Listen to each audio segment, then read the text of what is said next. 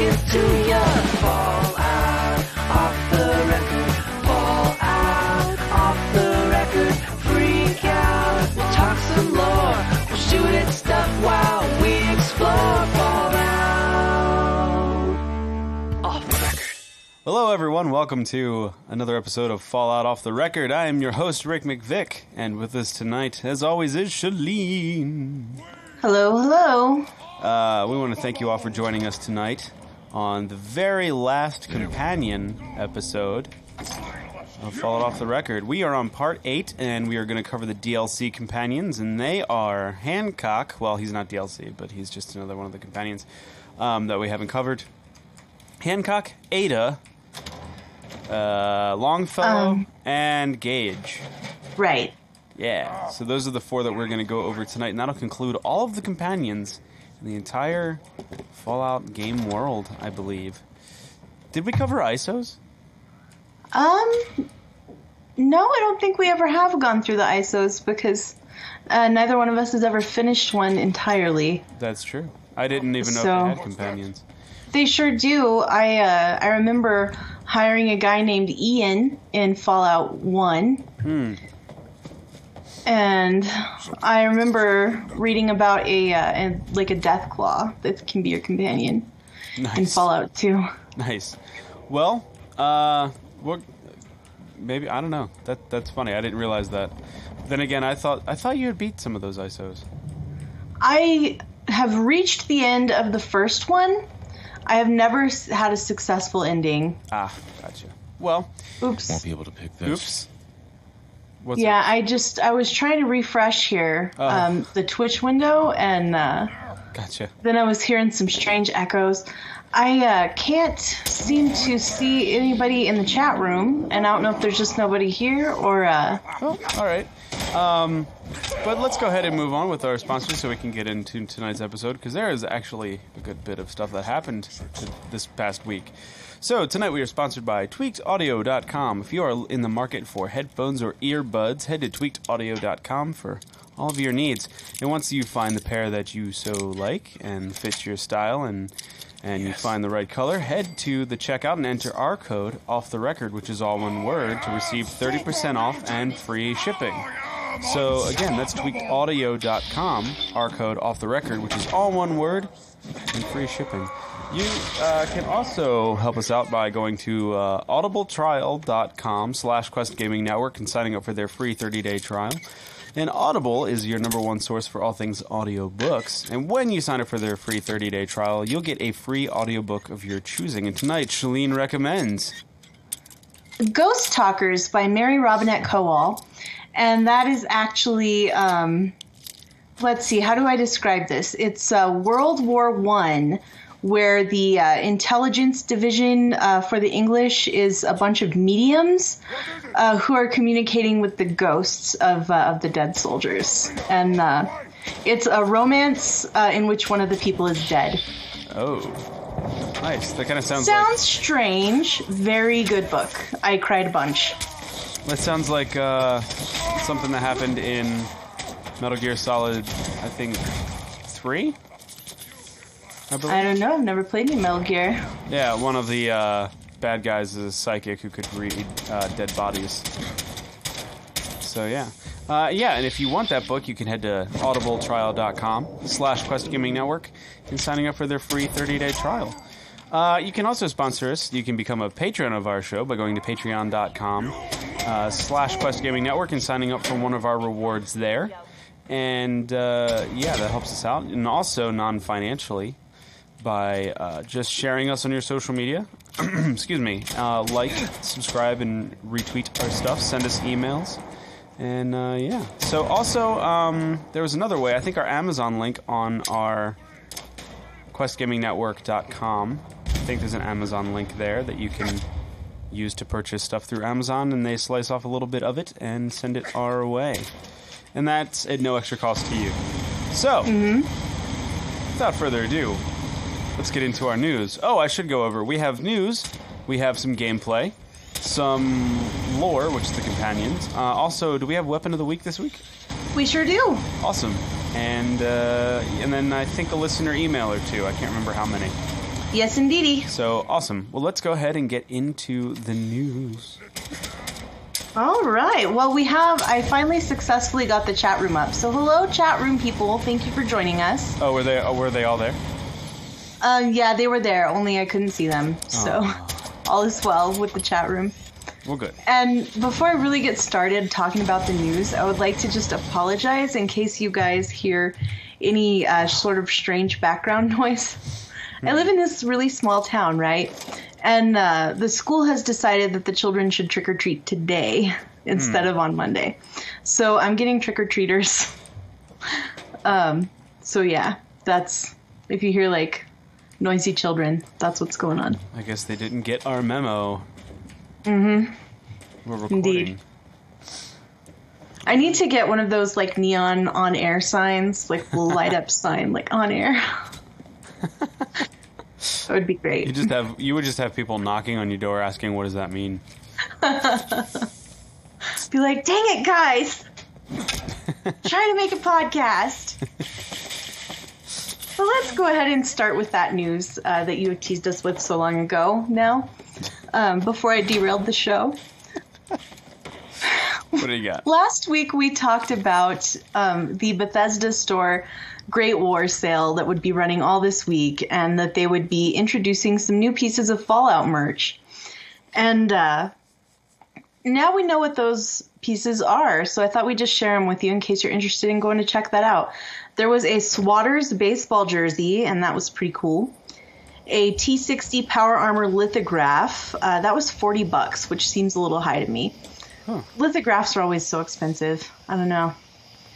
There is a dog meat plush and hoodie, and the plush dog meat is $20, and it looks pretty similar to the Loot Crate one. And I really love my little dog meat toy from Loot Crate. He always sits in the back of the room here. I forgot that was from Loot Crate. I was thinking that was from Bethesda. Yeah. And there's a skateboard that has a T60 Power Armor design. If you are a person who skateboards and is just dying to have power armor on your skateboard. I'm guessing that's a niche market, a bit. People that skateboard and also really dig power armor. Yeah, I don't... Maybe I'm wrong. No, I don't quite I don't quite understand why they did that. Yeah. But whatever. But it seems like an odd choice, but it's going to make somebody real happy. And the final thing is the best thing. The Nuka-Cola mini fridge, which is a sort of scale model of the Nuka-Cola machines, the Fallout 4 style ones. They hold a 12-pack of cans. It costs $150. They're on pre-sale. Just under 2 feet tall by 9 inches wide, and you can't place it flush against the wall because it needs to ventilate. But it looks really cool, and I kind of want one. I'm personally surprised you haven't gotten one already. Yeah. I'm trying to be good. I'm definitely not in a position to be blowing my cash on Nuka-Cola fridges right now. But I thought about it. I will tell you that I thought about it. I'm still waiting for you to be like, all right, I broke. I got one. If I do get one, I'm just not going to tell you. I'm just going to put it like Something isn't right. on the other side of the room where the camera won't show it, so that you'll never know, and I'll never have to be embarrassed of my Nuka-Cola fridge. You should not. You wouldn't be embarrassed by that. Okay, taking the You're rides. picking up some heavy rides there, buddy. Yeah, I'm in that. The saw maze. Yeah. I forget the combo to this thing. Me too. I haven't done that in quite a while. I think I just hit buttons till I get it right. Oh, well, look at that. That was really spiffy, Rick. Yeah, it was Nicely really, done. Yeah. Save, because I know how this goes for me. Yeah. I remember having a lot of trouble in this area. Yeah. Well, that's it for our Bethesda store update. And we're going to move on to the big news item for the week. Kind of a strange one. It is a strange one. And we're going to open it up with this letter from Joseph Tao, our moderator extraordinaire. So, hello, Rick and Shalene. So on October 25th, Bethesda announced that they will no longer give out early copies of their new games to any media outlet or content creators, and that they will receive codes up to 1 day before the game releases. This naturally has created a giant controversy, as people are worried about buying games without people that they trust, either through media or content creators, to review a new game with enough time to still allow them to pre-order or purchase a game on day one. How do you feel about this? I know Bethesda has the right to do this, but should they is the big question. And he goes on to list some pros and cons. We're going to go over that later. So you've heard about this, right, Rick? Yeah, definitely. I was reading about it a little bit today, and I think we were definitely talking about it a little bit before the show. Right. I don't know. It's a weird one. Definitely is weird. So is it... Well, just... Go ahead. Go ahead. You go ahead, Rick. Is it here on out, like from this day forward, or... That seems to be the case. Let me go ahead and just read their official statement from Bethesda. At Bethesda, this was by Gary Steinem, who is the global content lead via Bethesda.net, if you'd like to read it for yourself. At Bethesda, we value media reviews. We read them, we watch them, we try to learn from them when they offer critique, and we understand their value to our players. Earlier this year, we released Doom. We sent review copies to arrive the day before launch, which led to speculation about the quality of the game. Since then, Doom has emerged as a critical and commercial hit and is now one of the highest-rated shooters for the past few years. With the upcoming launches of Skyrim Special Edition and Dishonored 2, we will continue our policy of sending media review copies 1 day before release. While we will continue to work with media, streamers, and YouTubers to support their coverage, both before and after release, we want everyone, including those in media, to experience our games at the same time. We also understand that some of you want to read reviews before you make your decision, and if that's the case, we encourage you to wait for your favorite reviewers to share their thoughts. And then it has the release dates for Skyrim Special Edition and Dishonored 2. Nice. But here's the thing, Rick. What's the thing? Here's the thing. What's the thing? I find this statement of we want everyone to experience our games at the same time to be a little disingenuous, because my YouTube feed is full of streamers and Let's Players who have already had Skyrim Special Edition for weeks. Huh. Yeah. What is that about, I wonder? I have no idea why they would say that when they had already released copies of Skyrim Special Edition. That's weird. I wonder if there's anyone in the chat room that can lend some clarity to that one. That's a weird one. You know, I would think it would just be from, this day forward. Right. On the whole, though, I don't know if I mind this new policy so much. I mean, it was a lot of fun getting the review copies of Fallout, obviously, this past year, but there were a lot of people who spoiled everything. Sorry. Yes. So, I mean, there's that aspect of it that, I get. So, who's to say that I am going to die? Who's to say that, what they're doing is warranted? Especially in this day and age. So. I don't know. It just seems to me like the fact that they didn't give this out to the media, but they did give it to YouTubers, is kind of, it makes it feel to me like it's about controlling the conversation here.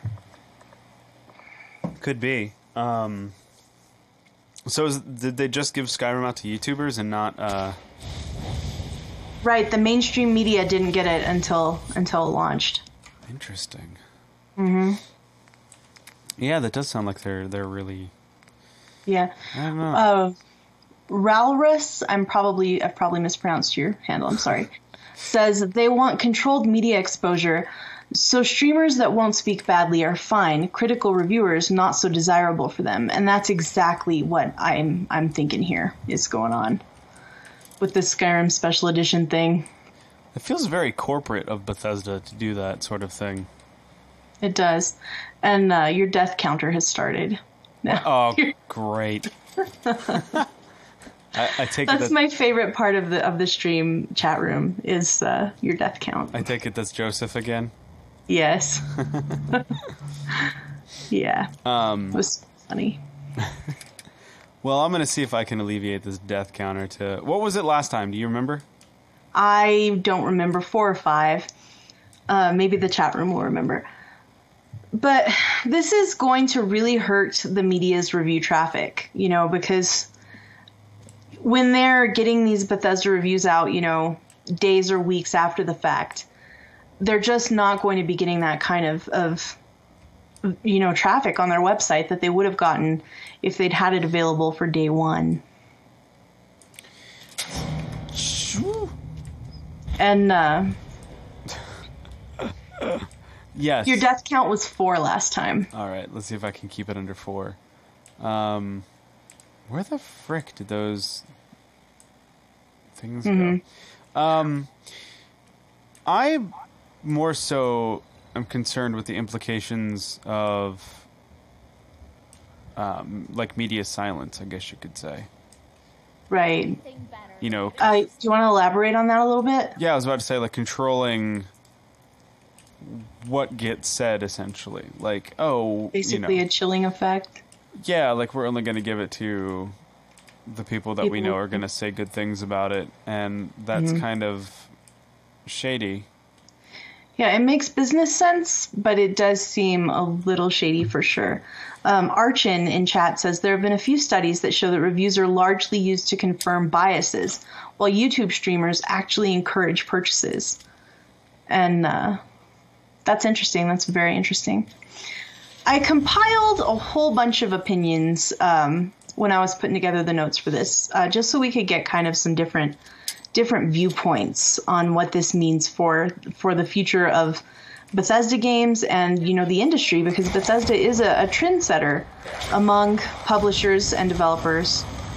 They're absolutely,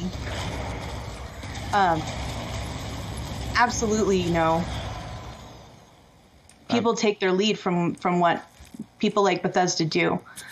Yeah. Yeah, they are. So I would not like to see this be a common practice at all. So here's the statement that Game Informer made. Bethesda is presenting this decision as if it's for the benefit of everyone involved, but only one party stands to gain from it.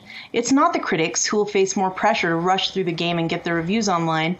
It's not consumers who will have less information about the game's quality or potential problems on launch day. Only Bethesda stands to benefit by gaining more control over what players see and hear about a game before it's on store shelves and selling copies. So yeah, I kind of have to agree with that. And it just, the whole thing feels weird. Polygon's statement was actually a little combative about it. They led the article with this line: Bethesda is kneecapping reviews of its upcoming games this year, all but ensuring you won't find reviews before they hit shelves. And they went on to state that Bethesda must have decided that reviews do not help their bottom line. I can see that too. I mean, if people came out and said that Fallout 4 sucked, would we have still bought it? Yeah. Yeah. We don't represent the general consumer when it comes to Bethesda games. Yeah. Like I said, I think this is starting kind of I don't know. This could be like a dark road kind of thing where they only are getting the attention that they want to get. I don't know. I mean, maybe it does have to do with their bottom line, and, giving it to YouTubers does lead to sales, and then in that case, it makes perfect business sense, and there's really, I would say, nothing wrong with that. But if they're doing, it's so impossible to tell what their motives are. They have, and, they've been acting a little corporate-y lately. The content for Fallout 4 was a little more relaxed, or not as much as we would like to have seen. You know what I mean?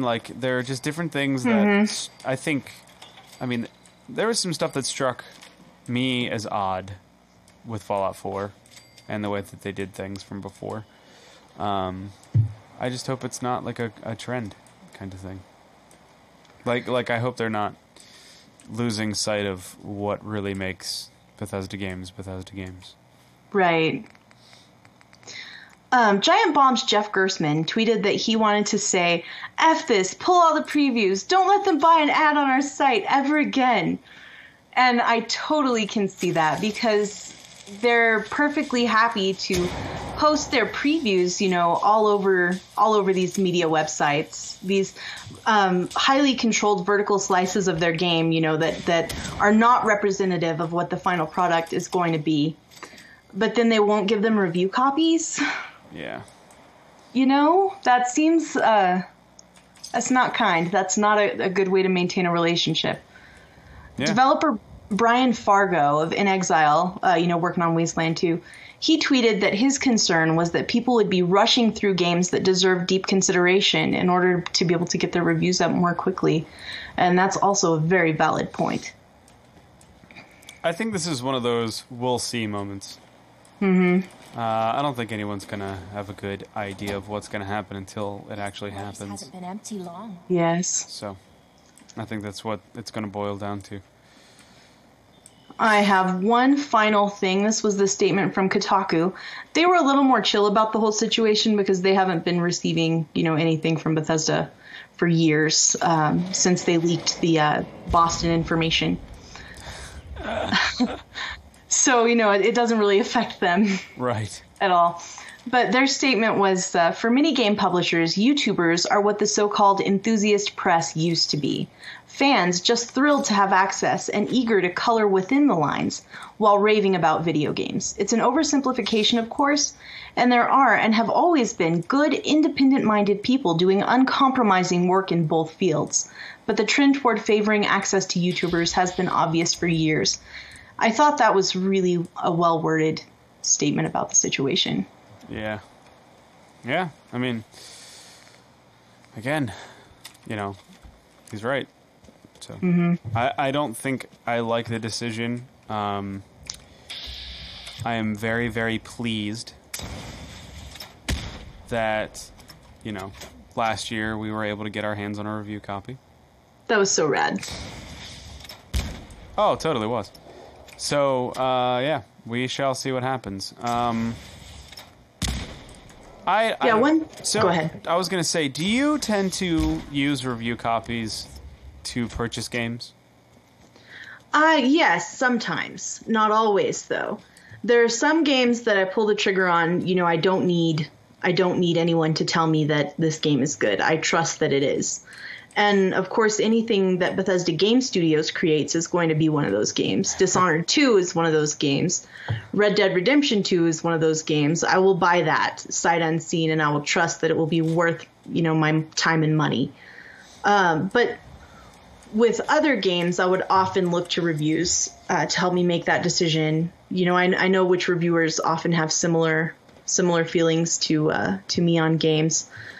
And if everybody's panning a game, then I probably am far less likely to try that out unless it goes on sale. Gotcha. Yeah. Yeah, I'm not very swayed by review copies. I tend to... I watch previews, but I don't ever watch, I watch trailers, but I don't ever sit and watch someone play the game. You know what I mean? Mm-hmm. Beforehand. So you don't really watch Let's Plays? No, I really don't. I absolutely do. I have bought games before because I thought they looked really fun in a Let's Play. So I think this is going to be one of those. Interesting.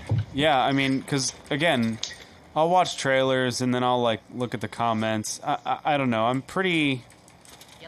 I don't buy a lot of video games, and the video games that I do buy, I tend to do research on. Actually, one of the only reviews that I've ever had influence my, buying habits are the Yahtzee reviews on the Escapist website.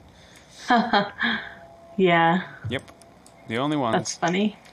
So, because they're very true. They're harsh, and they may be all negative, but I know that the negativities he points out are all valid. Right. So, train. So, yeah. Well, I think this is I think this is probably going to be a trend that we see going forward. 2K didn't release any copies of Mafia 3 ahead of time, and I think this is absolutely going to be a trend we're going to see. Bethesda kind of blew up the hype cycle. You know, I think a lot of games are doing shorter hype cycles between announce and release since Bethesda did it with Fallout 4, and I think now they're going to change the way that publishers deal with the media. And I also wanted to say that I think this is going to be a huge deal for the YouTubers that did have it early, because their day one review is going to be tremendous for Skyrim Special Edition. You know, if people can't find that review on IGN or GameSpot or Polygon or Kotaku, you know, they're absolutely going to just search for, you know, Skyrim Special Edition review, and they'll be able to find these YouTubers, and it's going to really do, you know, great things for their hits. Yeah, could very well do that. Which, you know, YouTubers are probably excited about this news. Mm-hmm. I just think that's definitely something to think about. It's going to be a huge deal for them, and I'll be interested to see going forward if they continue to give early copies to the influencers that they do, you know, that they gave the Skyrim copies to. I'll be very interested to see that going forward. Well, we'll find out. Anyway, let's go ahead and move on from this topic, unless you had anything else to add. Nope, I don't have anything else. Me either. We do have a bit of a post-National Enquirer for you today. Now that Fallout 4's official content is done, we're caught back in this endless cycle of rumors and speculation. And this story was broken by a YouTuber named Lone Vault Wanderer. It appears that Bethesda has filed a trademark for a Fallout post-apocalyptic TV series. And could this be fake? Yes. But it does not look as fake as previous trademark applications such as the Fallout New Orleans one. This one had all the correct contact info for Bethesda, and the info and names were not withheld. The lawyer listed on the application was someone that Bethesda has used before, and it looks really consistent with the Fallout 4 trademark application. That's interesting. No way I could pick this. I don't know how I feel about them producing a TV show. I don't think they will. I think they might not actually be planning to make it. They're just protecting their interests, in my opinion. This even could be a business response to all of these crazy good fan films that have been out recently for Fallout. If that's the case... If that's the case, that's a little alarming with the news that we just had about them changing the way that they're dealing with press. Because let's just say it is a response to the fan fiction stuff. I hate Protectrons. Does this mean that they're going to start cracking down, and monetarily with fan stuff? Like, I think that's unlikely. I really do. Then why would they? If they're not going to produce a TV show, like let's just say it is something that they're protecting their assets, if you will. I mean, I don't know. I find that a little alarming if that would be the case. So I do hope that something does come down the line, that this isn't just, them protecting their pockets. It would be very, very cool to see a Fallout TV series. I would absolutely be interested in seeing that.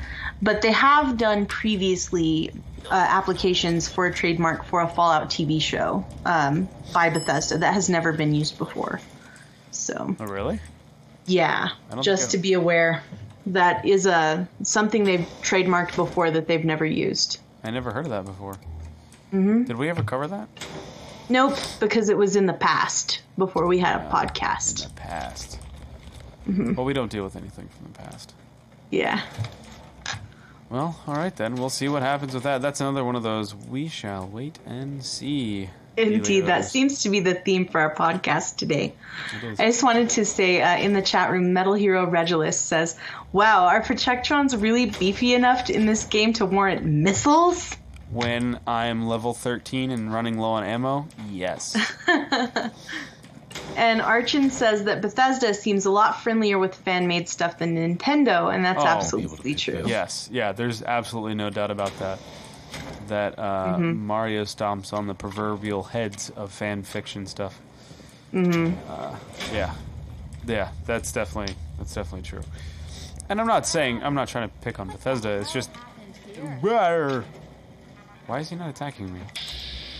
He's a good guy. He's friendly. All right. He must be one of Vendertron's cousins.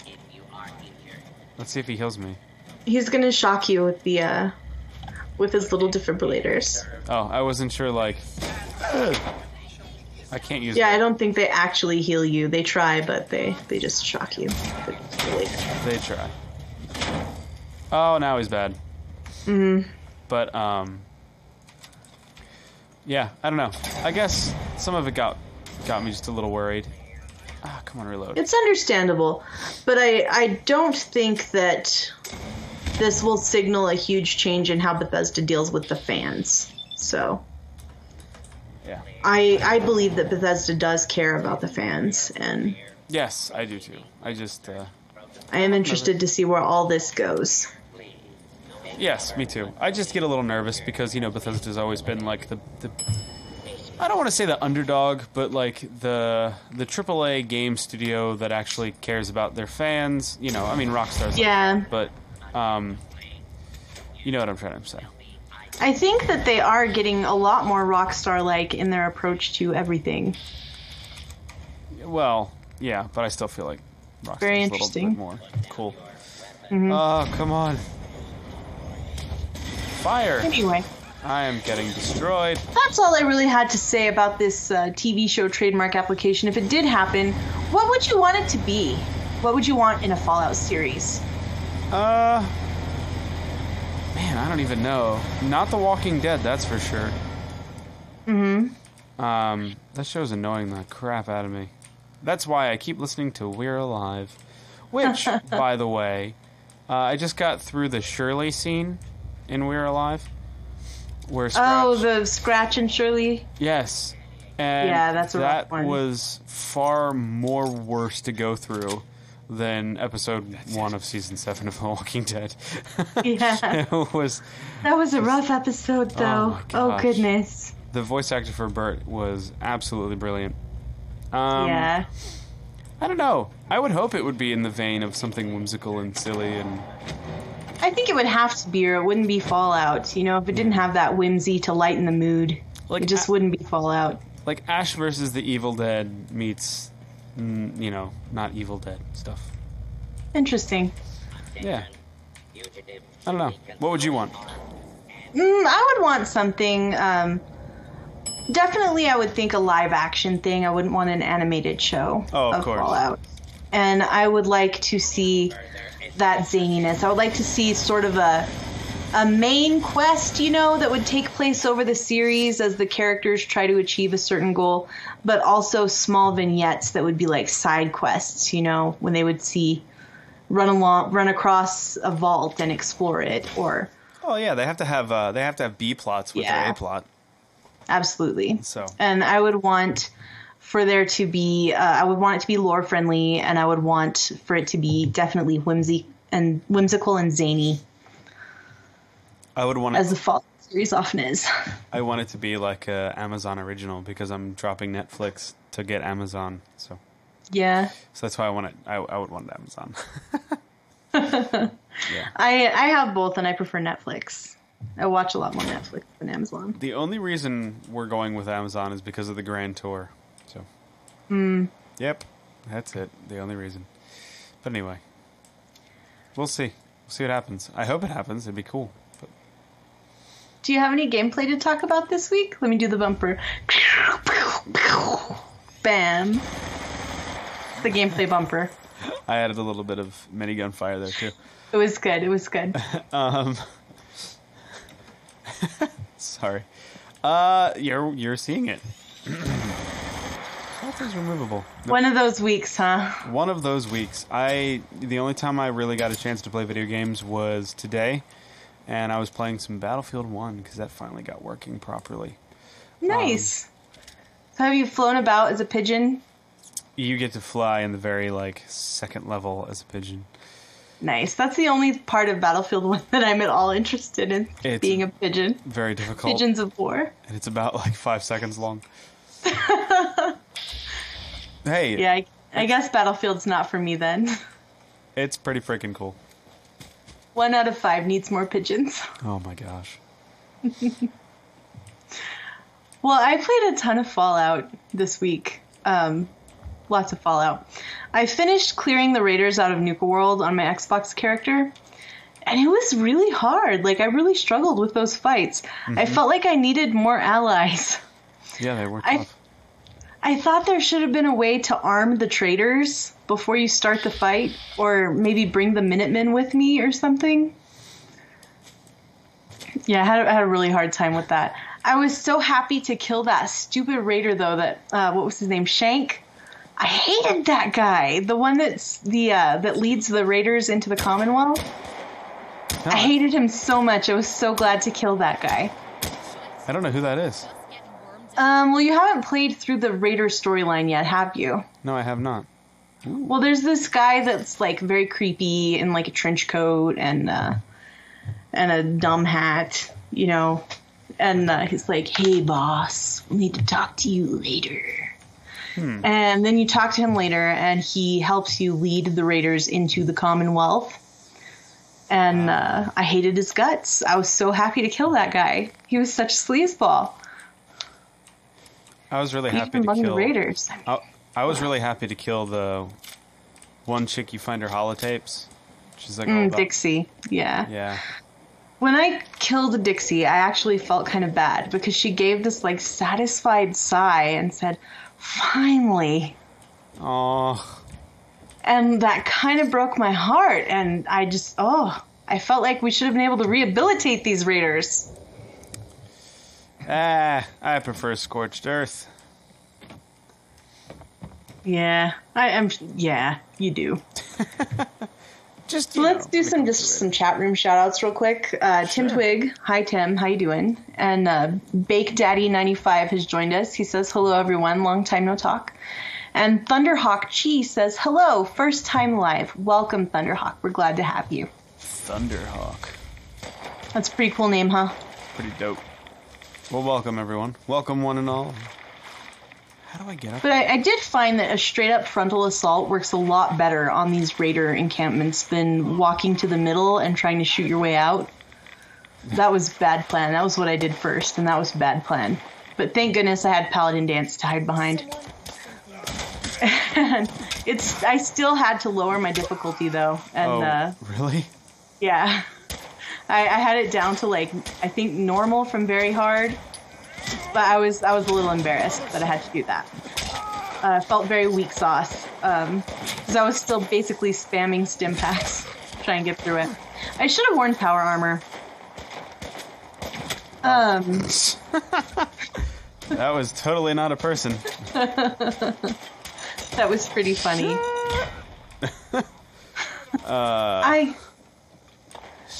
Go ahead. So I finished doing that, and it was a real struggle to carry away all the fun clothes that I got off of all the raiders, for sure.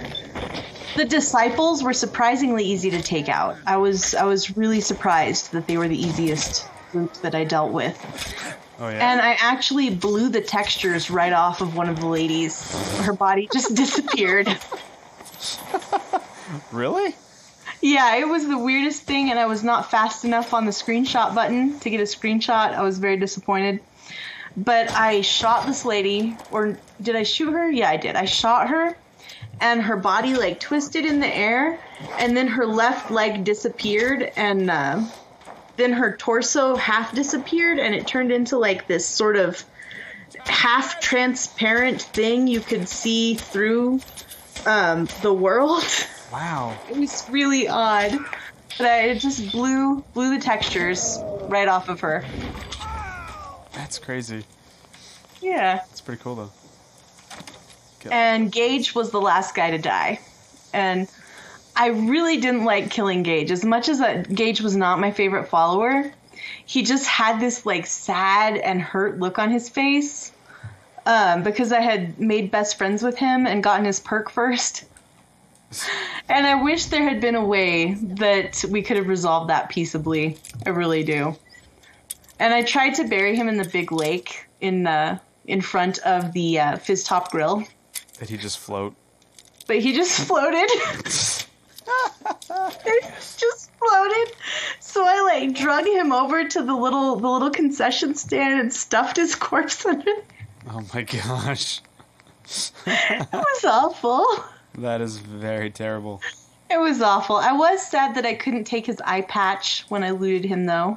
I wanted to take his eye patch to remember him by. Uh-huh. Not because it was a cool thing. Yeah, totally. Just to remember him. But Nuka World is very eerie now. It's very quiet with no one there. And I'm very disappointed that the traders have made no changes. They didn't change their clothes. They're still, doing the same work they were doing before. I thought they would maybe clean up the severed heads and stuff, and just like the blonde penguin in the chat room says, no, wrong. Thunderhawk Chi says, I really wish you could clean up the disciples' place. It creeps me out. Yeah. That's exactly what I'm saying. Like, why can't you get rid of the severed heads after you clean them out? And, yeah. So I was disappointed that the traders didn't change anything. I felt like my decision to do the good thing was sort of penalized by being less interesting. Interesting as far as just how it played out? Yeah. Yeah, it's less interesting than if you do the Raider quest. Yes, I agree. I absolutely agree. Oh, wow. What? Oh, wow. We are at Vault 88. Apparently so. Cool. You gonna try and take that? Maybe. Why not? May as well.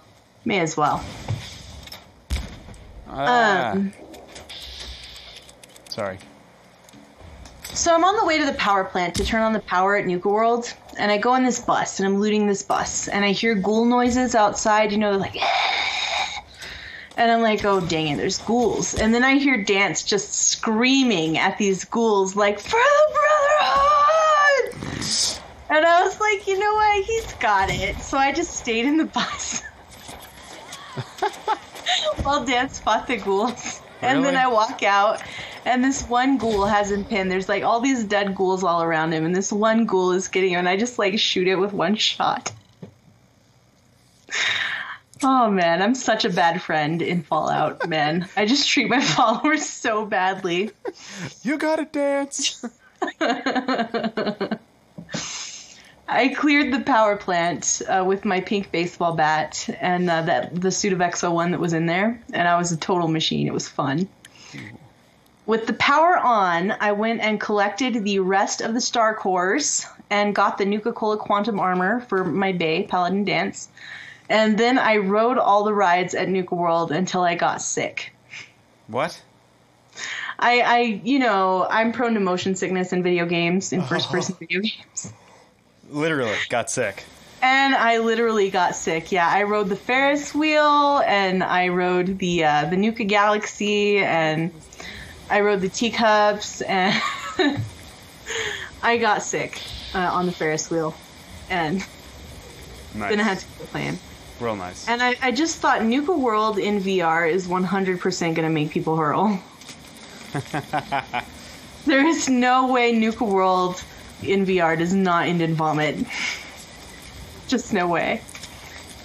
I thought I heard that the PlayStation VR was making people sick too.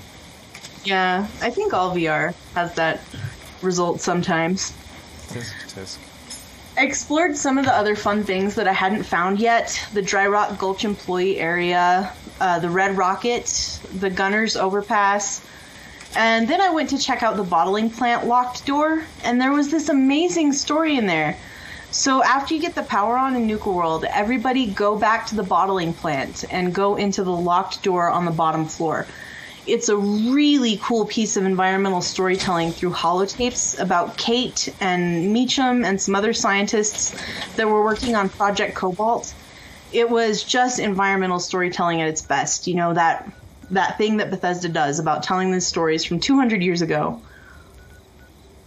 through the things and the bodies that you find and skeletons and holotapes. It was really good. Cool. I also went to the Grantchester Mystery Mansion. Have you been to that yet? Is this the creepy one? Yeah. No, I haven't been there yet. You've got to go. It's so fun. I saw somebody posting in the Facebook group about the Grantchester Mystery Mansion. I was like, I haven't seen that. I want to see that. So I went to the Grantchester Mystery Mansion, and there's a Protectron at the door that requires a ticket before you can get in. Uh-huh. And he only accepts money for a ticket. He won't accept bottle caps. And I was like, dang it, what am I going to do? And I walk around and find that there are tickets on the floor beside the Protectrons. I'm like, great. But he's standing so close to the tickets that I can't pick one up. So I had this like half-hour-long struggle to get a ticket to the Grantchester Mystery Mansion, trying to nudge this guy over, and I went to the other side and talked to him over there, trying to get him to step off of it, and then I like jumped over the counter and grabbed the ticket. And I finally got in, and there's this really great storytelling in there as well. There's a narrator that walks you through the attraction, you know, it's sort of a haunted house, and there are placards on the walls.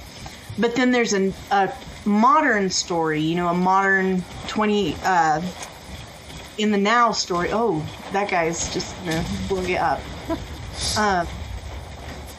But there's a modern story happening simultaneously with this ex-gunner and this little girl, and it's very interesting. And the twist at the end just totally blew my mind. Just really freaked me out. I was so spooked. So everybody go and check out the Grantchester Mystery Mansion. It was very fun. And then I wanted to finish my last couple of achievements for Fallout 4. And one of them was for Beverageer to create all of the different recipes. I had all of them but 2. And I looked them up to see where I had missed them. And there was one that had glitched into the floor at the Hebologist's camp, but I managed to get it. There was a corner sticking out. And I got all of those, and I was crafting the sodas, and I needed some rum to craft one of the sodas. And I couldn't find rum anywhere. It is a theme park. Walking around this place like, why is the rum gone?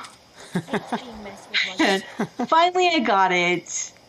And earlier today, just before the podcast went live, I finished the Nuka-Cade 100,000 tickets achievement. And let me tell you, that was the worst couple of hours I've ever spent in a Fallout game. That was miserable. That was just miserable. Ugh. I heard that they weren't that fun. Well, not that fun, by which they mean 0 fun at all. No fun whatsoever. That sucks.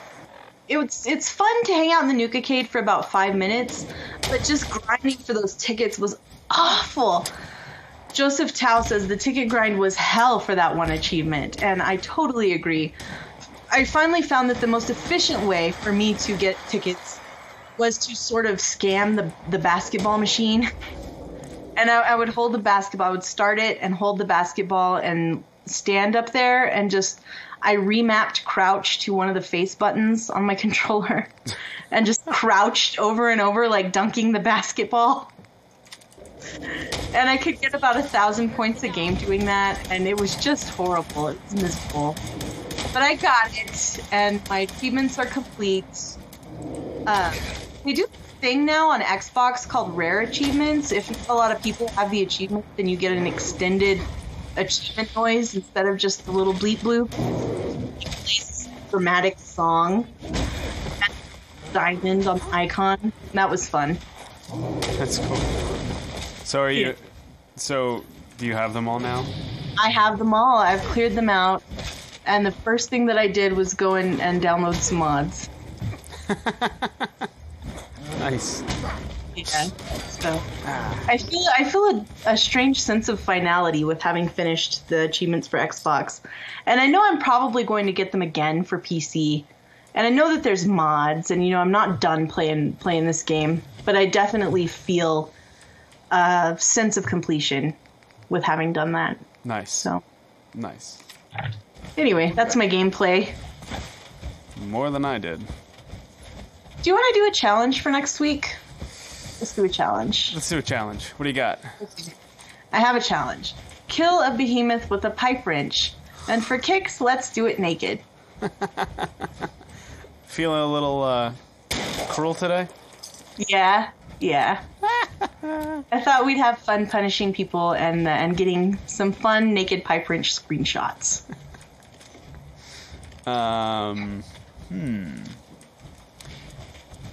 Extra points too, if you can. Let's see here. How would we be able to do this? No, never mind. Yep, do what Lectuline says. Oh, by the way, so I wanted to say this. I forgot to mention this last week. When you first rescue Preston, you're coming from Lexington back to Sanctuary. Have you ever followed him? Yes. Okay, so then you knew that... You mean from Concord to Sanctuary? Yes. Yeah. So then you knew that bridge is historic? Yeah. Yeah, I had no idea. Uh-huh. I had no idea whatsoever. So, he's like, oh, this is the Minuteman statue, and this is Old North Bridge. And I was like, what? That's funny. Clue. So, I guess I'm just behind the times. Yeah, I always follow Preston. I always walk with them because I feel like they can't be trusted on their own to Really? make it there alive. Yeah. Huh. Yeah, I always follow them. And it's not that far. So, regarding the challenge, Vindertron says butts. Pictures of all the butts. Oh, boy. And Archin says, are hats allowed? Yes, hats are definitely allowed. Of course, it's Shalene. Why wouldn't they be allowed? The blonde penguin says, it's Shalene, hats are expected. Yes. Definitely. Yeah, so we'll be disappointed if you're not wearing hats. Shalene will be sorely disappointed if you're not wearing hats. Yes, there will be tears. Stupid Many dog. tears. Many, many tears. So, you can submit your challenge by using hashtag FOTR challenge. Is that right? I think that's right. Yes. It's been a while since Thank you I've for said it. mentioning that. I had forgotten about the hashtag, but that is how you submit your screenshots of this week's challenge. Yeah, because next week is not a companion episode. Yeah, so we won't be doing Let's Play, and we will be able to display your lovely naked hat-wearing screenshots for all to see. Yep. So yeah, it'll be good times. Good times had by all. Indeed, I'm looking forward to it. And I should have submitted my basketball score to the Pipboard. It was really high. I think I could have taken the Pipboard. Really? Yeah. I'm going to have to do that. I'm going to have to go and submit my basketball screenshot for next week. What does it take to get Shalene on the Pipboard? Achievements. That's what it takes. That's to be expected. Yeah. All right. So, Got it. that's all I had for challenge and gameplay. By the way, So, go ahead. real quick. So, where the heck am I at? I'm at Hyde Park. And if you ever wondered a reason why I'm so scorched earth on Raiders, it's because of notes like this one in this mattress here. Looking forward to seeing you, signed, your neighbors.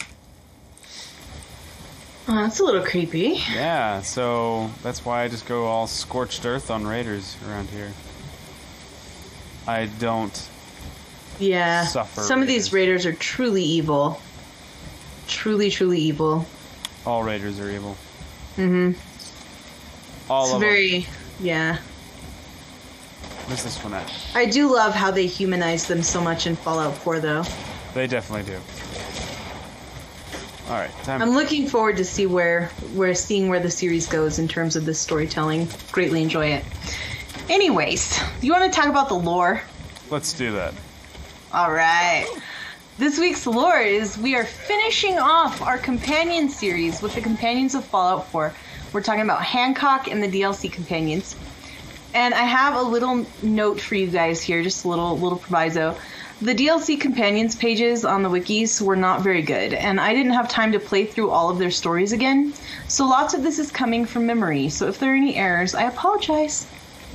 You? Errors? No. Yeah. It's been known to happen once or twice before. I think maybe once.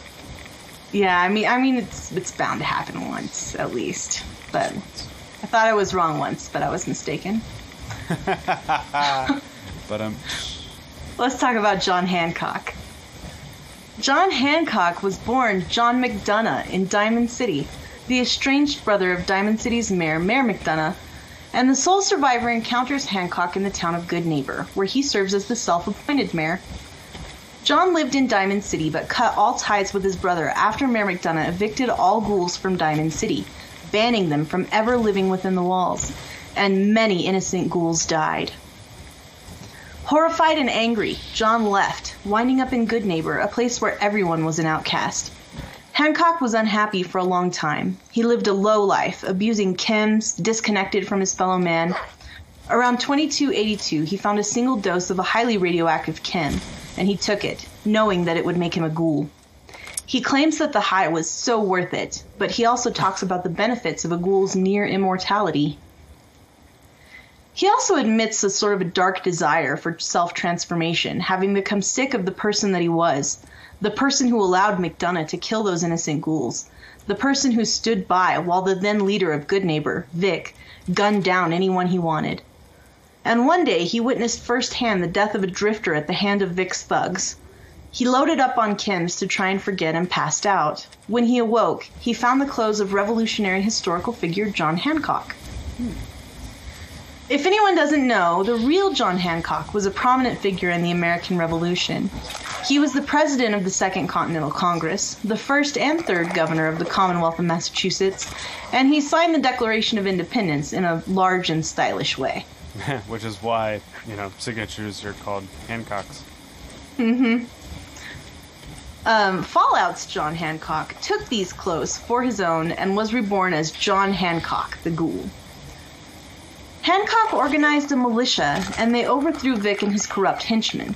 He named himself the mayor of Goodneighbor, a town by the people, for the people, where anyone could be welcome. Just to interject, Archon in chat says, I wonder if it's the same chem that Eddie Winter took, and that would be so interesting. I never thought of that. That's a really, really interesting point. He said it was an experimental chem and he only found a single dose, so it could very well be the same chem. That would be interesting. Really and Thunderhawk wants to know if you are addicted to chems right now. I actually am. I haven't bothered to. And that's the weird thing. I don't even remember taking chems in this, except for like once or twice. You took chems last week or week before last, and I don't have time to chat. Yeah, sure. we had a talk about how drugs are bad. But I don't remember that at all. yeah, it's because you were high. Oh, shut up. I'm on chems.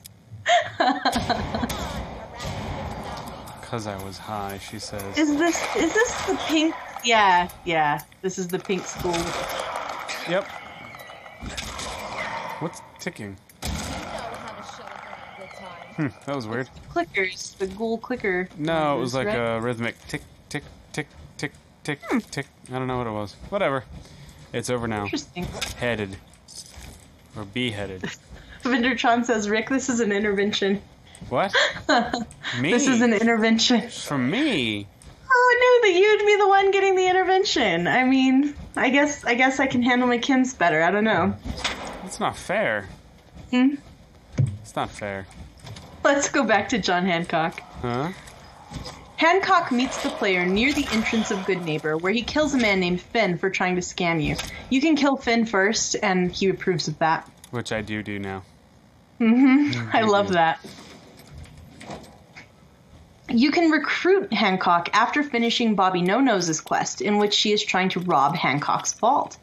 This makes him think he's gotten soft and needs to spend a bit of time in the wastes. He's good to his friends, protective of the innocent, but vengeful and implacable towards his enemies. Hancock likes chems, building buildings and settlements, helping people and sharing, punishing those who deserve it, general helpfulness, and public nudity.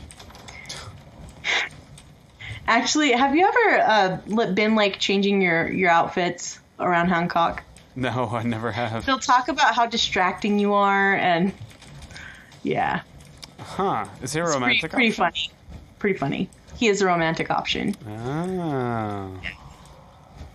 Hancock dislikes theft, greed, cruelty towards innocent people, the Brotherhood of Steel, and the Institute. And like I just said, Hancock is a romance option. When you reach full affinity, he grants the isodoped perk, which I love to say. I think that's pretty funny. Which makes the critical meter fill 20% faster if the player has at least 250 rads. Nice. Mm-hmm. I don't know. That sounds like something I would never use. I think I would use that. Oh, yeah? Yeah, I have rads a lot of times. It's a lot of rads, though. It's like 600 before you die, right? I don't know. I usually get to about 75% rads before I actually derad myself. Oh, really? I derad like right away. Yeah, I never do. I don't bother. Oh, how different we are. I only do the rad away if I've gotten into such a bad situation that I don't have enough health, you know. I'm sorry.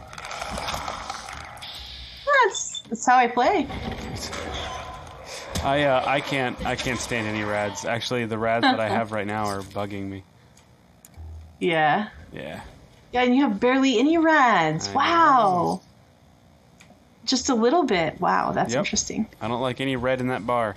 They should have made it green. Then you would have liked it. I wouldn't have minded it so much. I've been like, that's fine. Mentats are Hancock's favorite chem, but he'll give the player jet periodically. And on Irma's terminal in the memory den, if you hack her terminal, it contains an entry on Hancock that reads, "If you thought he was handsome and dangerous now, you should have seen him before he turned ghoul." I kind of like that. I feel like that's a pun. Uh-huh. I feel like it's a pun. A good pun. Yay, leveled up again. Twice already. What? Do I have to do it again? No, I don't. Oh, shoot. By the way, that clicker mod is amazing. Yeah, it's pretty spooky. It's pretty cool. Have you spent much time with Hancock? I think I got his affinity, actually. Mm-hmm. I liked hanging out with him. Me too. I think he's a really fun companion to have. Yeah, he seemed to be combat effective as well. I cannot say the same for most of the other companions. Yeah. I like Hancock. Definitely a fan. Yeah, he's cool. Definitely cool. Fusion cores. Well, the next companion up on the docket is Ada. Ada Wong. Not Ada Wong. Not Ada Wong. Ada Wong is from Resident Evil, is that right? Yes. Tell us about Ada Wong, Rick.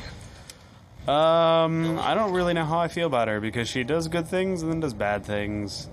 Yeah. I'm so confused on the story of Resident Evil. It's like a soap opera with zombies. I think Ada Wong was actually voiced by Courtney Taylor, who voiced the female Soul Survivor. Yeah? I think so. I may be wrong. But I seem to remember talking about that back in the day. Well, When we were in the Fallout 4 hype cycle. I thought that was in Fallout. I was like, that's a really creepy ghoul sound. Yeah, that's the train, because I live near the train tracks. Yeah. Sorry, guys. What was I going to say? So, I don't really know how I feel about Ada Wong. However, Ada, completely different. Yeah, absolutely. Very different. Ada is a robot companion added by the Automatron DLC. She is a heavily customized Assaultron with some Sentrybot and Protectron parts. I love how she has the little tiny Protectron legs on that Assaultron body. So funny. See her just walking around, her little legs going all fast. She's a little tank, So though. She was created by Jackson, a caravaneer with lots of technical know-how. The caravan specialized in mechanical repair and trade in the Commonwealth, and they eventually drew the eye of the mechanist. 3 attacks destroyed the caravan, leaving Ada as the only survivor. The sole survivor encounters her while under attack from the mechanist's robots and can join forces to help her defeat the mechanist. Nice. She expresses sorrow and regret that the members of her caravan, who she sees as her family, are dead, and she wishes that she would have been designed with medical skills so that she could have been able to help them, which I found that pretty heartbreaking. Happy Friday. The other thing I thought about that too is she's like one of the only. The NAPP program. Her AI is not very like aware, or it's actually super aware. Actually, that's the thing I noticed. You know what I mean? What do you mean by I am that? afraid we must put Like, our foot down on if I the remember issue. correctly, Ada was always I am questioning her assured all of you feelings will if get they were used real to or the something. flavor of the pace. Yeah. Yeah. Yeah. Also, So like she was self-aware as far as she knew she wasn't will be real. on their way, pending Where like Yeah. Curie Like doesn't. that she was a robot. Yeah, whereas Curie doesn't really have that kind of. I don't know. Didn't seem like that. I don't know. Yeah, Curie definitely approaches it more as a Human. person. Yeah, interesting. How exciting! I just remember that stuck out to me when I was running around with Ada. It's time to go get complaining, healed. I will Where's there a doctor? Oh wait, There I have are Diamond City. Never mind. Good deal. Like Dogmeat, Ada is a neutral companion. She neither approves nor disapproves of any of the player's actions, and hence does not have an affinity perk that the player can earn. She likes scrapping and junk, and compliments the player when the player is looting junk. And she's basically the only companion that approves of picking up junk. And I love that. Not only help Yeah. Everybody else is like, oh, I'd leave that behind if I were you. And like, well, if anybody could find a use for that. Principal Hudson. Doctor. That's awesome. Yeah. I know that everyone complained about that whole thing where they're just like, why does like junk is such a key component to everything in this game, and everyone's like, why are you trying to survive, dude? Yeah. I remember yelling at McCready, like, you see that outfit I made you? I made it out of junk, and that bed you're sleeping in. I made it out of junk like this. Yeah. Yep. But Ada loves it when you pick up junk because she knows that it's useful and you can build good stuff with it. And she will actually hand you some random junk periodically. And that's pretty good. She is fully modifiable via the robot workbench. Some of her lines are science fiction references. She'll say resistance is futile. Which of course references Star Trek's The Borg. Quaitel in the chat says that the Far Harbor guy is cool with junk too. I didn't remember that. That's cool. I never Good really. deal, I don't think I Longfellow. ever pal around with him. Really? He's good. You should hang out with Longfellow. Ada's name is likely a reference to real-world scientist and mathematician Ada Lovelace, who was known for her work on Babbage's analytical engine, one of the earliest computers. She wrote the first algorithm to be carried out by the machine and is widely considered the first computer program. Awesome. That's a really nice homage. I loved it, yeah. And that's not confirmed, but it's gotta be, right? Like, it's gotta be. Of course. Well, I mean, why wouldn't it be? Right? And there's another robot who is, I'm going off book here. This is Lady Lovelace, I think. The name of one of the robots in the robot race at the racetrack. Oh, Who I yeah. would assume is also an Ada Lovelace reference. You willing to do some work? That means you killed a computer tech fan. At the maybe some raider was like, "Oh, I love Ada Lovelace. I'm gonna name my robot after her." And then there comes the lone wanderer. So this guy is like a historian. He's like, oh yeah, Ada Lovelace was a legend. Her legacy will live on through the machines I built. Then all of a sudden, silenced rifle right Yeah. through the noggin, That's so funny. and in walks the lone wanderer. Very funny. I like Ada. I liked hanging out with Ada through the Mechanist DLC, but I didn't keep her for much longer than it took me to play Mechanist. Why not? Because she doesn't have that much interesting commentary on what's going on. Can't help. Yeah. Yeah, I didn't really have her. I didn't use any. What's the word I'm looking for? I didn't use any robots for companions. Mm-hmm. So. Yep. Yeah, I made one and I gave him the beep boops noises and I pretended he was Eddie. I named him R2D2 and I gave him a little pirate hook. It's like your Wilson. Mm-hmm. Pretty Eddie! much. Don't go, Eddie. Mm-hmm. That's funny. But yeah, I gave him a little RoboBrain head and a little Mr. Handy floating body. It was fun. I liked building the robots. I built a Vendertron for my settlement. And I wanted him to run the store, but he wouldn't run the store. This is an emergency broadcast. So that was a bummer. Nah. Yeah. Can you assign robots to jobs? I don't think you can. You're supposed to be able to. Anyone with hands. As long as your robot has hands, you should be able to assign them. And I believe I remember reading that you could have Vendertron. You could assign them to a store. And I wanted to make Vendertron the vendor. But he wouldn't do it, so I think he's a prospector now. Or no, what's it called where they carry the stuff between your settlements? What's that called? With the Brahmin? Provisioner? Provisioner, thank you, Rick. I think I have Vendertron as a provisioner. It's just a prospector. Yeah, I found some gold.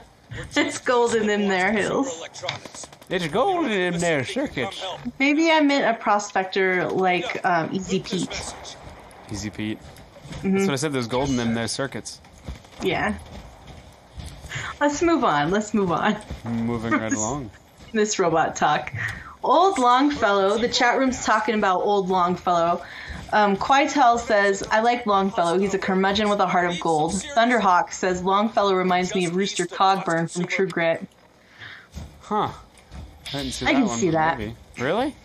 Yeah, I can see that. I don't know. Alright.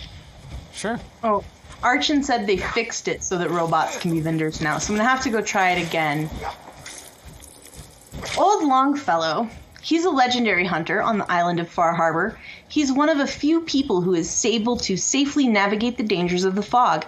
He's about 70 years old, making him one of the oldest non-ghoul companions in the series. Back when Old Longfellow was a young Longfellow, he was in love with a young woman named Hannah. They were very happy, and they made plans for a future together. One day they went to meet at their customary spot, but were attacked by the children of Adam. Longfellow was gravely wounded, and Hannah was kidnapped. Longfellow dragged himself to town where he received medical attention. It took him 2 months to recover from his wounds. He went to the children of Adam to rescue Hannah, but she had been brainwashed and had become devoted child of Adam herself.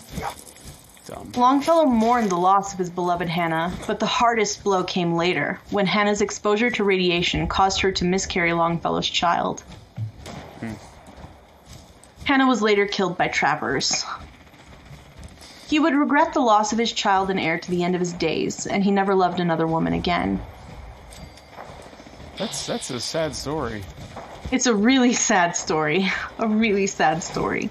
But it explains a lot about Longfellow himself. Yeah, it does. As a result of this experience, Longfellow harbors a lifelong hatred of the children of Adam. He grew embittered and cynical. As he aged, Old Longfellow grew more and more reliant on alcohol.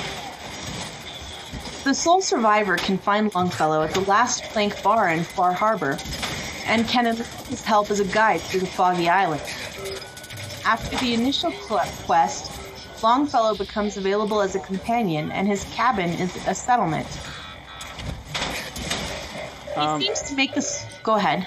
No, I was just going to say that I find it funny that, his idea of traversing Let me the know if you fog find is some Sarah walking up the hill, following the road.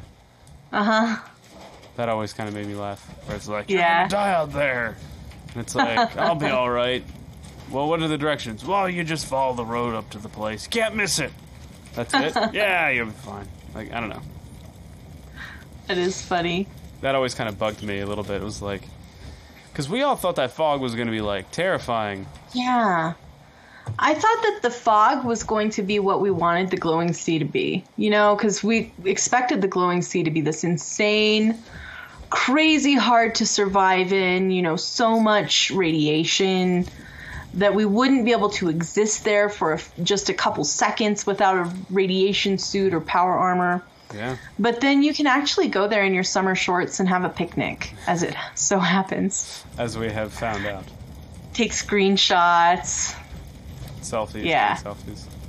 selfies with death claws. You can do all those things in the glowing sea. And I felt like the fog would be, you know, we had complained about that, how the glowing sea didn't live up to the terror that we wanted it to be. And Yeah. I thought that the fog was going to make up for that, but it didn't. It was even less. It was more underwhelming than the glowing sea was. Yeah, but at the same time, Far Harbor still was terrifying in itself. Mm-hmm. That's true. I'm sorry for your loss. So. My name is Hey, speaking of Ada, here we are. There's Ada. Who's Jackson? So cute. leader of this caravan. I'm just skipping through all Tell me the about these robots. dialogue. We knew we ran the risk of Yeah. It's an adorable little robot. The creatures of Far Harbor are super scary. Yeah. You'll need Very help. scary. I haven't come up across those like sandworms in Nuka World though. Yeah, they're not so tough. No? No, I just before the podcast, I fought a ton of them. Because there's an achievement for defeating Nuka World creatures while you're under the influence of the Nuka-Cola mixed colas. Oh, really? Yeah. So I loaded an old save because I already cleared everything. And I loaded an old save and crafted a bunch of Nuka-Colas and went to Dry Rock Gulch and just shot those things until my achievement popped. Nice. And they're not so tough. They're really not. No, though they look terrifying, and I do not know why I went back to Vault 111. Yeah, Interesting. I don't know why I fast traveled there. Oh, look, there's fog. Oh, look at that. We got fog. We've got a companion. Look at all this. And a bloody... So appropriate. My fast travel seems to be working well enough today. That's good. Back to Longfellow, though. Longfellow seems to make the switch from surly curmudgeon to kindly grandfather with very sudden and seemingly with no cause. Because he goes from being this curmudgeon to all of a sudden he's like, hey, you know, you want to come back to my cabin? We'll have some drinks. Oh, you want to have some other people living at my cabin and you want to build things? Oh, that's fine. That's fine. Yeah, I don't know. That is true. I never thought about it like that. Yeah. I don't like it because in the beginning he's just this very, very curmudgeonly, very kind of gruff person, and I feel like you should have to earn that trust, you know? Oh, definitely. Definitely. But, Go ahead. I was going to say, the only thing I ever used Longfellow for was just, you know, him taking me up to Arcadia. That initial quest. Yeah. I have stayed with Longfellow long enough to get his perk, and he's fun to hang around with, especially on the island. I think it's good to have Nick with you for the story whenever you're doing a story mission in Far Harbor, but then switch to Longfellow anytime that you're doing, you know, mapping or just searching for things, hunting things. It's good to have Longfellow. Yeah, I agree. He likes alcohol use and helping others, in particular helping the people of Far Harbor. Longfellow hates the children of Adam, and he hates when you tell the Brotherhood of Steel or the Railroad about Dima and Acadia. Huh. To achieve full affinity with Longfellow, you must help him track and kill the Shipbreaker, a legendary fog crawler who has eluded him for years. Longfellow is glad to rid the world of this monster, but he also expresses regret that the beast will no longer be there to keep him on his toes. Longfellow will tell the player his story and say that if he'd had a child, he'd hope that they were like the sole survivor. He feels pleased and honored that he can pass his years of wisdom and experience onto the player via the Hunter's Wisdom perk, which reduces damage and energy resistance of animals and sea creatures by 25%. Pretty cool. Pretty good perk. The Fallout Shelter version of Longfellow carries a lever-action rifle named Henrietta, which I think is cute. Instead of a Henry rifle, it's a Henrietta rifle. That is cute. And my favorite thing about Longfellow is that sometimes when you're just standing around in a safe area, he'll start singing Irish songs. Molly Malone or some other things. It's very fun. He does. Every time every once in a while I visit him back on his island and he's singing, I think one of them's Drunken Sailor. I like that song. Yeah. It sounds a bit like that. I'm not sure if that is the song, but it sounds quite like it. Yeah, I don't remember which one it is. But Longfellow's... Go ahead. I was going to say I liked going back and hearing his little shanties. Yeah. Shanties are the best. That was also my favorite part of Assassin's Creed Pirates. Yes. Assassin's Creed Pirates. I liked that game. It was fun. Assassin's Creed The Wind Waker. Oh, my. It was very fun to gather up the sea shanties and command your pirates to sing them. Yeah, that was good. Longfellow's name is likely referencing Henry Wadsworth Longfellow, a poet who was born in Maine. The real Longfellow looks a bit like his Fallout namesake and also had a wife who suffered a miscarriage. Yeah. Was it? So, I don't know. I'm just trying to think of if it was like... Did she suffer that before or after she was captured? after. Yeah. It was Longfellow's child, though. Oh, it was? Yeah. It was Longfellow's child. It was a Saul and Lizzie thing. Yeah. Gotcha. Yeah. Gotcha. We're on the same page now. Mm-hmm. So, that was it for Longfellow, unless you had anything else to say. No. I feel like I should go back and give him a shot, and I wish I should find a blunderbuss mod, because I feel like that'd be very fitting for him. That would be cool. That would be very cool. But yeah, I don't have anything for him. I never really used him. Was that the sink that had the hands in it? Go back. And it says, yeah, wash your hands. Don't forget to wash your hands, guys. Oh, I was trying to turn it on, but it didn't work. Yeah. Thought that was pretty funny. So let's talk about the final Fallout 4 companion, Porter Gage. The last and maybe the least? Yeah, they didn't save the best for last in this case. Or we didn't, rather.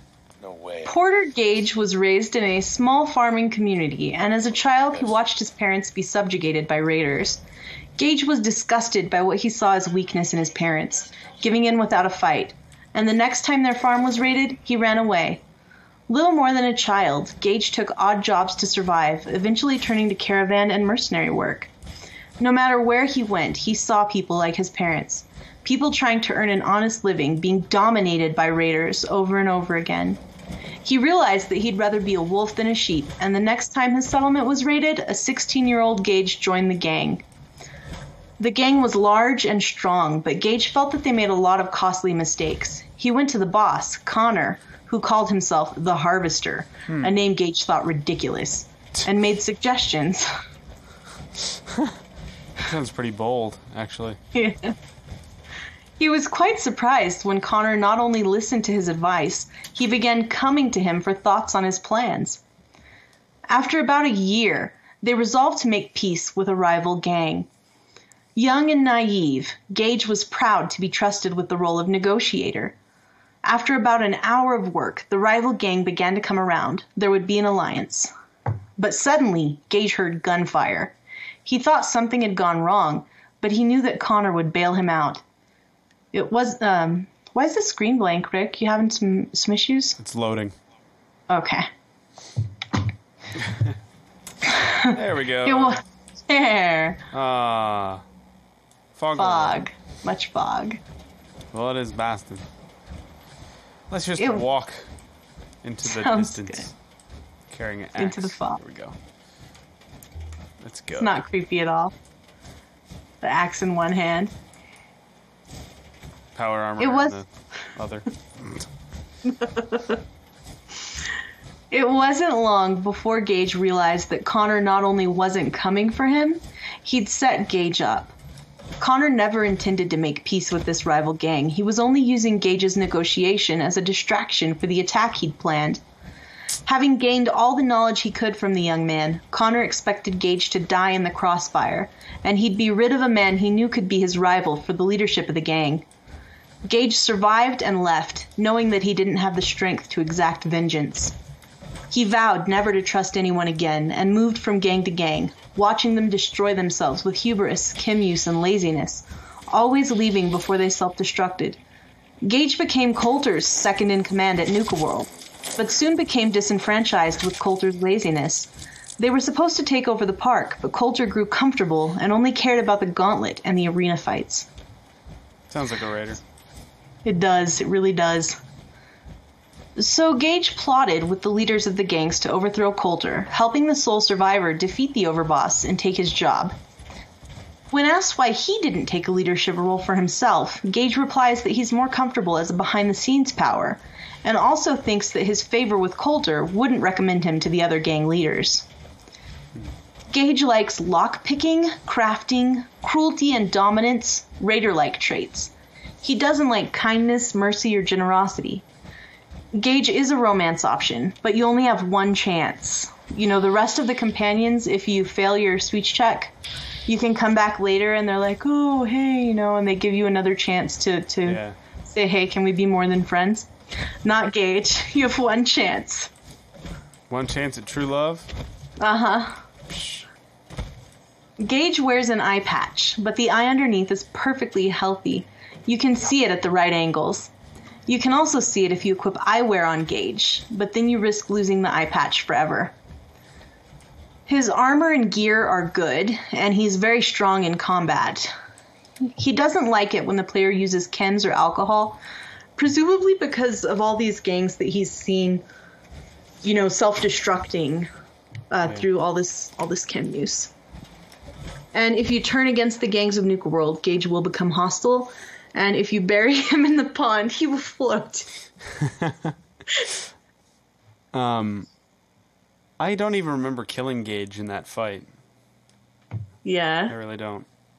He was just I guess he was just a nobody to me. Yeah. Yeah, I don't know. I don't remember that at all. I just remember killing everyone. I don't remember Gage. I thought he had ran away. Yeah, he doesn't run away. He'll fight you. Gotcha. I think Gage looks cool, and I like Gage's voice, but I wish Gage was interesting. So he's not at all interesting? Not really, not to me. Not to me. Gotcha. I don't know. Gotcha. Anyway, that's all I had for Gage. Sugar Bombs paint. I forgot about the Sugar Bombs paint job. Oh, it doesn't cost cool. anything. Well, that is the best. It has the boy on the Sugar Bomb cereal box. Yeah, Very cool. I can only do the T-51 though. That's okay. Very, very cool. I'll finish it up. Oh, yeah. Sugar Bombs paint job. So that's all with Gage. I haven't used him yet. There's a lot of stuff I still need to do in this game. Mm-hmm. It's funny how much time we've put in, and there's still so much that we haven't experienced, you know? Oh, yeah. It's insane. Absolutely insane. I was just walking it down. Let's see. Where was I at? Let me pull up my map.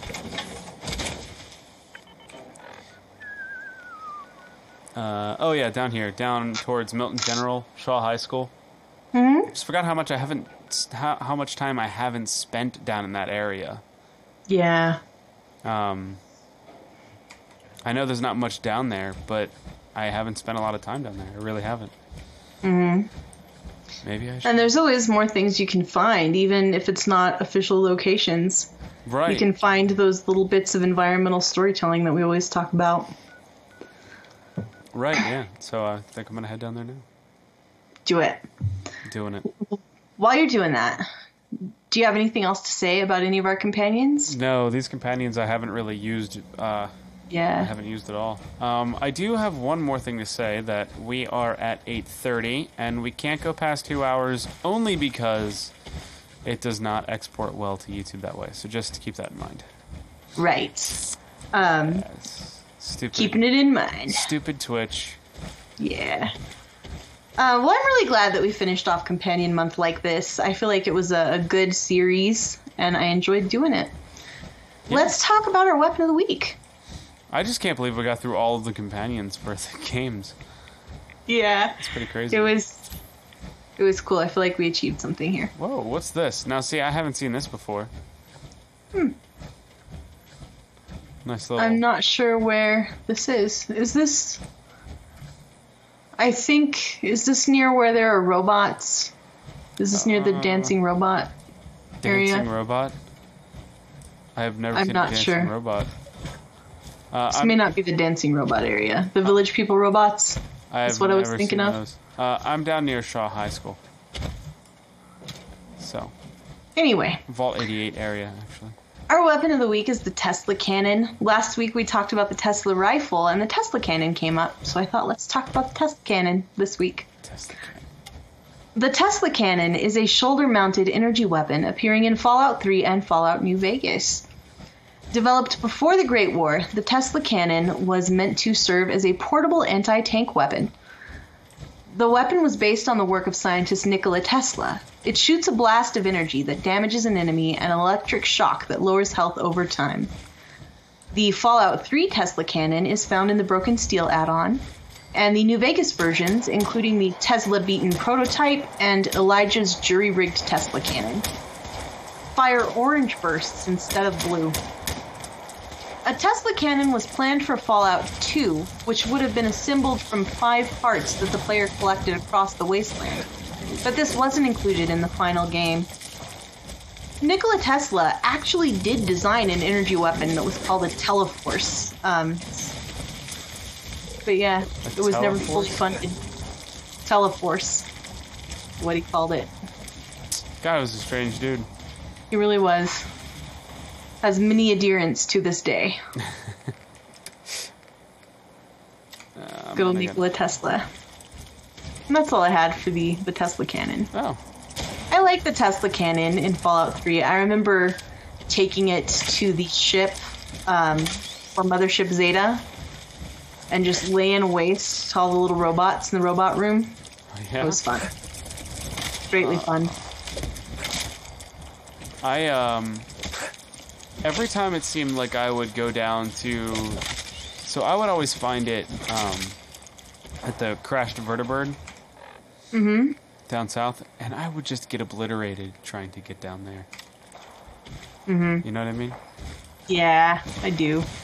So that southern area is tough. Yeah, but, I mean, when I would get it, you know, it would be nice. Ah, more power armor. Just what you needed.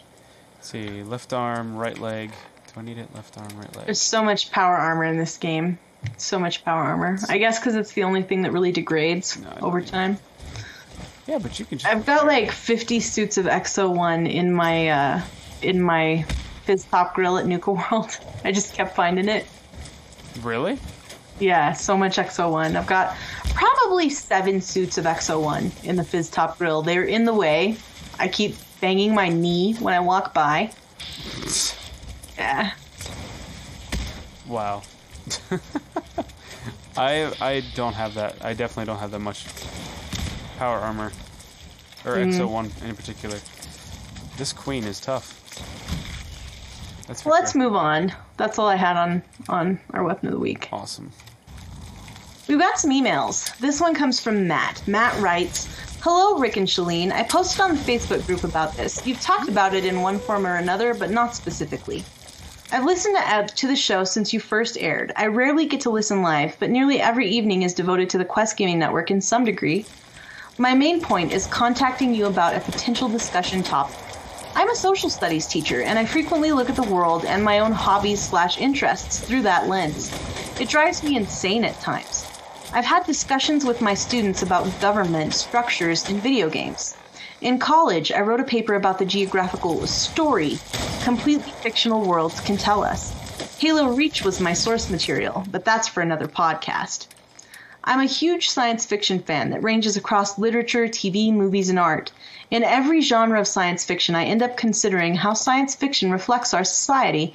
So to gear the topic towards Fallout, in what way does the series reflect our own society? The most obvious point from Fallout 4 is the various factions, not including the DLC material for length, and their interpretations of ghouls, super mutants, and synths, aka human. The Brotherhood, no questions, kill them all. We humans are their creators, directly or indirectly, and must control them by whatever means. The Underground Railroad, we accept them if they meet our standards, i.e. erase their memories and personalities to protect them. And the Minutemen, mostly accepting of everyone, but look towards a progression of society. These mentalities/creeds are present in our own society through government, policies, politics, and historical events. You can pick any minority group and apply them to almost any of these factions' mentalities. Of course, that is just scratching the surface of the material present in the game and series.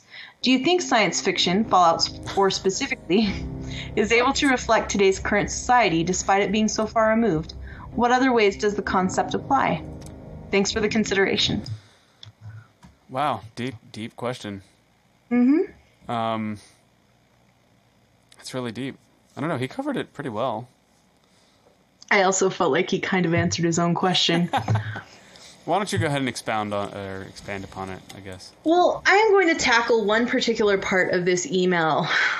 He says that the Underground Railroad will accept them if they meet our standards, i.e. erase their memories and personalities to protect them.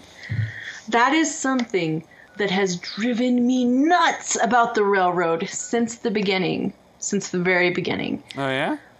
Yes. And I hate it. I hate the synth mind wipe. I hate it. I think that the synths should be able to be synths. You know, they shouldn't. It's basically they rescue the synths, but then they tell them what you are isn't good enough. You need to be like us, basically. And I don't know. I feel like it really is insulting to say that they wouldn't be able to protect themselves, that they wouldn't be able to keep quiet about the fact that they were synths, you know, unless they had a mind wipe. Yeah, I mean, I can, you know, I hate that. It's very, I can't think of the word right now, but it's really, it's not good. It's not good. It's not how you treat people. Yeah, so, I don't know, I guess I didn't, when I play these games, I'm just like, I just accept the world as it is. I don't know, it's weird. I don't know why it never really fazed me, I guess. Mm-hmm. Maybe it should, I don't know. But it never fazed me on that end. I need some ammo for this gun. But yeah. I don't know, it never fazed me. I just assumed that they were doing it for their own protection. And I figured it was just the quirk that you had to... Like, every faction had its bad part. Mm-hmm. You know what I mean? And maybe deep down in my brain, I just feel like synths are robots, maybe. Maybe that's why it never fazed me, because I'm just like, it's a robot. Or maybe I'm just like, oh, it's a game. Good to have you here. Yeah, true. If you need protection, Archin says they don't make the mind wipe. They don't make the mind wipe mandatory, do they? No, they don't. It's not mandatory, but it is highly encouraged among the synths. Yeah, definitely. That they rescue. Highly encouraged, if you get what I'm saying. Mm-hmm. And Vendertron says he agrees with you. He says, yeah, I'm the same, Rick. Cool. Yeah, so I don't know. Didn't faze me too much. I don't know you. But yeah, very in-depth email. I think it's very interesting to use something like a game, any piece of fiction, and use it as a lens through which you can view the world that we live in today. And I love that Matt has done this, and I love that he's given us the reason to think about it, and I hope that our listeners have a think about it too. Well, the funny thing is, I mean, that's all most art is anyway. Mm-hmm. That's all, media is. I mean, TV and all that stuff is just a lens. Mm-hmm. Charge! Why are there so many scavengers around here? This seems like an odd place for there to be so many scavengers. Well, the last 3 times I was here, it was three different things. It was like raiders, and then it was what else was it? Oh, super mutants, and now scavs. Interesting. Well, they're dead now. It doesn't matter. Would you like to move on to our next email, or do you have any other commentary on that? Nope, I've got nothing else. Okay. Hey, Rick and Shalene. I've been listening to the podcast for a while now, for almost a year at this point. I have enjoyed every minute of it. I never get to make it to the chat because I work Friday nights, but enjoy listening every week when I can. I'm a student studying environmental science outside of Baltimore, and I'm fascinated with alternative energy, especially nuclear power. I've written countless research papers on nuclear energy and its effects, and why it could be a great source of energy for the future. It's almost no wonder I got into Fallout, and all the lore and the world and everything it has to offer. I started playing New Vegas first, and then Fallout 4, and then Fallout 3, which was awesome. To be able to say I've been pretty much everywhere I went in the game. And I recently purchased Fallout 1 and 2 on Steam. Can't wait to start playing them too. My question for you both is, what is the place you have visited in real life and the Fallout world that you thought was really cool? Or if you haven't been to one, what place would you most want to go and see how it is before the bombs fell? Thanks for taking the time and stay great, Sam. For me, it was DC. That was very surreal to go there, and then I've been here before, but Yes. it was a lot more destroyed. That's pretty much kind of my whole thing. I mean, it was Washington D.C. Same for me. particular. Yeah. I went to DC in high school. I was, I think, 17 when I went to DC. I hadn't played any Fallout yet. And I remember,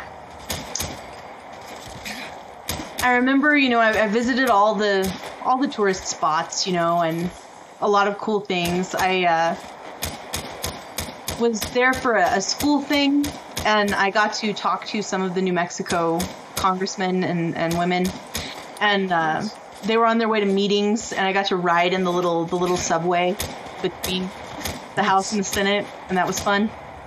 And then when I played Fallout years later, I rode a similar subway, and remember thinking, this is that little subway, this is it. I believe that was in Broken Steel that they added that. Oh, right, and, the arm thing. Yeah. And I remember walking out to the Lincoln Memorial in Fallout and remembering what it looked like when I had been there a couple of years before. And, yeah, it was really cool. It was very, very cool. Yeah. And, of course, I live out here in the rural West, and much of my surroundings, the little towns that I drive through every day going to work, look really similar to Fallout New Vegas. Really similar. Strikingly similar. I should take some pictures sometime and post them for you guys to see. You should. Some of our abandoned, empty gas stations and stuff. It absolutely looks like something where you could just walk in there and find some stim packs and a Nuka-Cola, maybe stomp a rad roach. So. Stomp a rad roach. Yeah. Awesome. So that's it for me. Yeah, I remember, I think you've said a few times that, out that way looks very desolate. Mm-hmm. But yeah, so hope that answers. Yeah, if the apocalypse hit, my surroundings wouldn't change that much. You wouldn't even know. Everyone would be freaking out when you get home, and you'd be like, "What, guys? What's the problem?" But yeah, I hope that answers your question well. And that's it. That's all we've got. Oh, is that the show? That's the show. All right. Thank you very much for joining us. Why don't you take us out, Shalene? Okay, I do have a little thing to mention before we start with our outro. For next week's show, we're going to be talking about a year of Fallout 4, because it will be almost a year next week that Fallout 4 has been out. And we'd like to talk about, how is the game different now than it was when it launched? And what are things that surprised us? What are things that that disappointed us? A year of Fallout 4. And we'd like you to send your thoughts on that if you have anything you'd like to share on the show for next week. Awesome. Okay. All right, that's our show. Take us out. So you can tweet at us on Twitter at FalloutOTR. Rick is at Rick McVick, and I am at Shalene L. You can also find us on Facebook, facebook.com/FalloutOTR. And we have a Facebook group you can join. It's been very active lately, facebook.com/groups/FalloutOTR. You can send your emails to falloutotr@gmail.com. Please do. We love reading your emails. Like this video if you're watching the YouTube version, and subscribe to our YouTube channel for more. youtube.com/QuestGamingNetwork. You can find our show on iTunes and Stitcher Radio, and we ask that you please leave us a 5-star review if you like what we're doing. And we like to shout out the people who leave us 5-star reviews. This week we've got Non-Vernacular from the UK, McFinglefangle, Mason Chris 123, and Kevin IC. We record the show live on Fridays at 7 p.m. Eastern Time, twitch.tv/QuestGamingNetwork. And you can check out other great QGN shows that stream live to Twitch. If you picked up Skyrim Special Edition recently, you might want to check out Elder Scrolls Off the Record and Classic Elder Scrolls. They're going to be talking about lots of Skyrim in the days to come. There's also Dragon Age Off the Record and QG D&D. And Dancing with Daggers will come on later this evening. I believe they come on at 10:30 right here on this Twitch channel. And Ivarwin is doing some late streams. I'm not sure what time, but keep an eye out if you're up late. And thank you so much for listening to our show. Awesome. And, guys, thank you very much for joining us. And what is your last word this evening, Shalene? War never changes.